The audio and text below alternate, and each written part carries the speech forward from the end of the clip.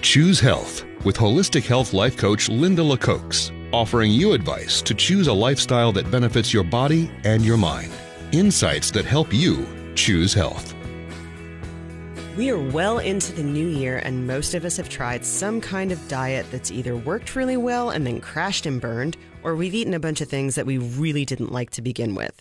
So let's talk about dieting. First up on the list, the keto diet.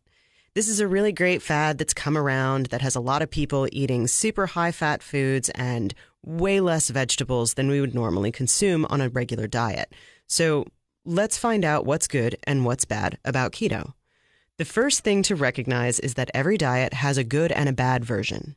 You can be vegan, but if you're eating processed, prepackaged junk, you're basically supplementing your diet with huge amounts of sugar and chemicals, which is abysmally unhealthy. Your body was designed to function in a particular way and has balances that, if not maintained, will result in issues that can range from benign to extreme. Keto is all about metabolism, so we're going to look at that first. Your resting metabolic rate, which is the rate of calories your body consumes when it's completely at rest, is largely based on your body weight, but factors like age and genetics can also play a role.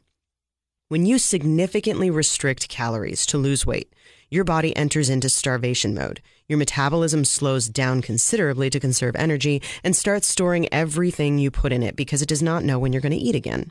Extremely low-calorie diets make it easier to regain weight after your diet is over. If you have a slowed metabolism and you hit your target weight, and then you celebrate by eating the same amount of daily calories and the same quality of food you were eating prior to dieting, you're going to gain weight rapidly again and just crash and burn. A damaged metabolism is not really a problem when someone regains weight. What happens is, when you feel like your body is fighting to maintain a certain set of weight, that's exactly what it's doing. The body has homeostatic mechanisms to try and preserve what's currently in place. Otherwise, when the weather changes or you go on a trip, your body would be fluctuating all over the place. The ketogenic diet is a very low-carb, high-fat diet that shares many similarities with Atkins and other low-carb diets like the South Beach diet. The goal of keto is to induce and maintain a level of ketosis in one's body to encourage weight loss. But what does that really mean? Ketosis is a normal metabolic process that happens when the body doesn't have enough glucose for energy and starts burning fat stores instead. This results in a buildup of acids called ketones within the body. Your body can be encouraged into this state by simply changing how you feed it or by fasting. The goal of keto is to try and burn away unwanted fat by forcing the body to rely on it for energy instead of using carbohydrates that you consume. But let's look at clean versus dirty keto, because there's two ways of doing this. The majority of people start off using what can be called the dirty version of the keto diet. This is why by week 2 or 3, they're starving, no matter how much fat they eat. The most common reason for this is that your gut microbiome is starving, and this causes super incredible cravings for carbs. Dirty keto is a substitution of one set of bad eating habits for another. You can't just go around eating bacon, burgers, and a ridiculous amount of butter because it fits the ratio of fat, protein, and carb intake you're supposed to have. You've got to look at the long term. As I've said in this podcast many times before, the quality of your food is way more important than the quantity. With dirty keto, you're following the same macronutrient breakdown of about 70% fat, 20% protein, and 10% carbs. You're just not caring where those nutrients come from, which means you're missing out on the vitamins, minerals, and enzymes that are vital to your overall health.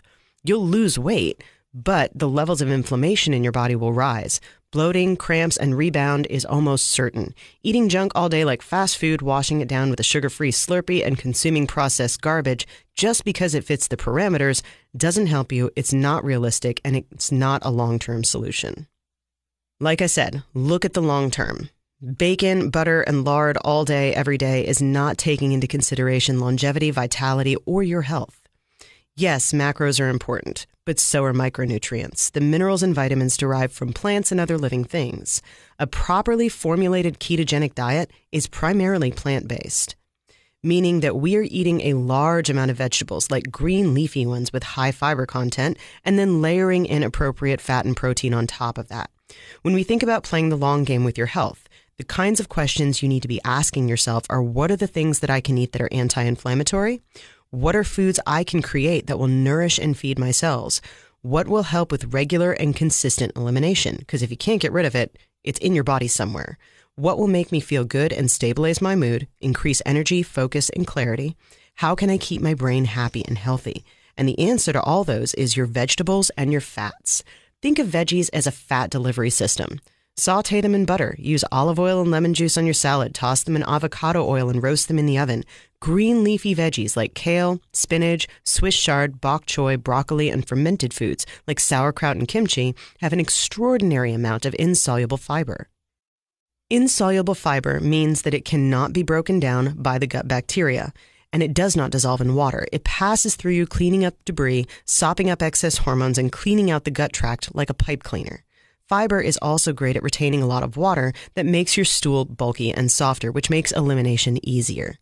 Consuming fiber does not affect blood sugar levels and therefore has a negligible effect on insulin.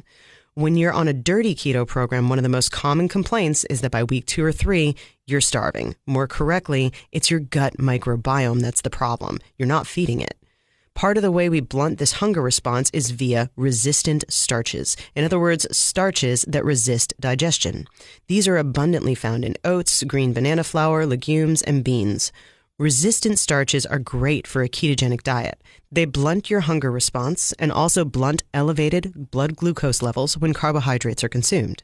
Part of why resistant starches are so great is instead of being digested, they're selectively feeding the good microbiota in your gut.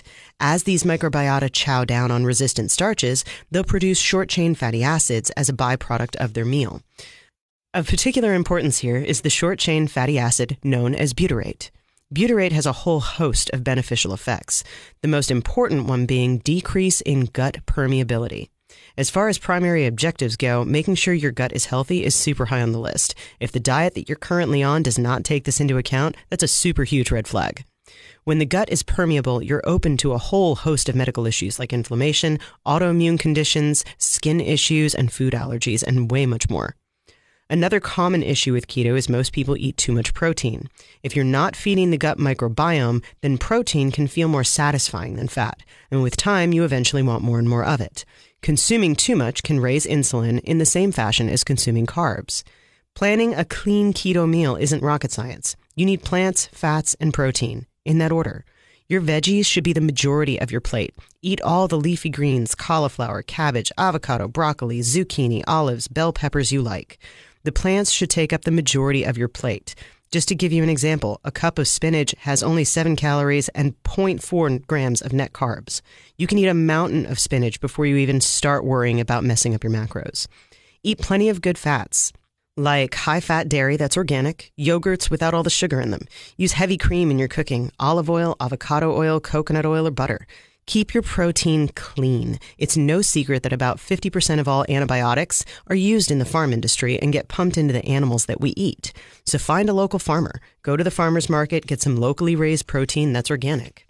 The bottom line is this: you can get the results you want without starving yourself. Keto works well and quickly for some people, but it is a very strict dietary solution. You can keep it as the long term if you like, if you're willing to stay within those parameters. Our bodies were designed to gain nutrition from a whole host of foods that are available all around us. So just eating bacon, burgers, and butter may give you a huge increase in weight loss, but it's not a long-term solution. So remember, if you're going to do keto, eat clean, eat healthy, and choose your health.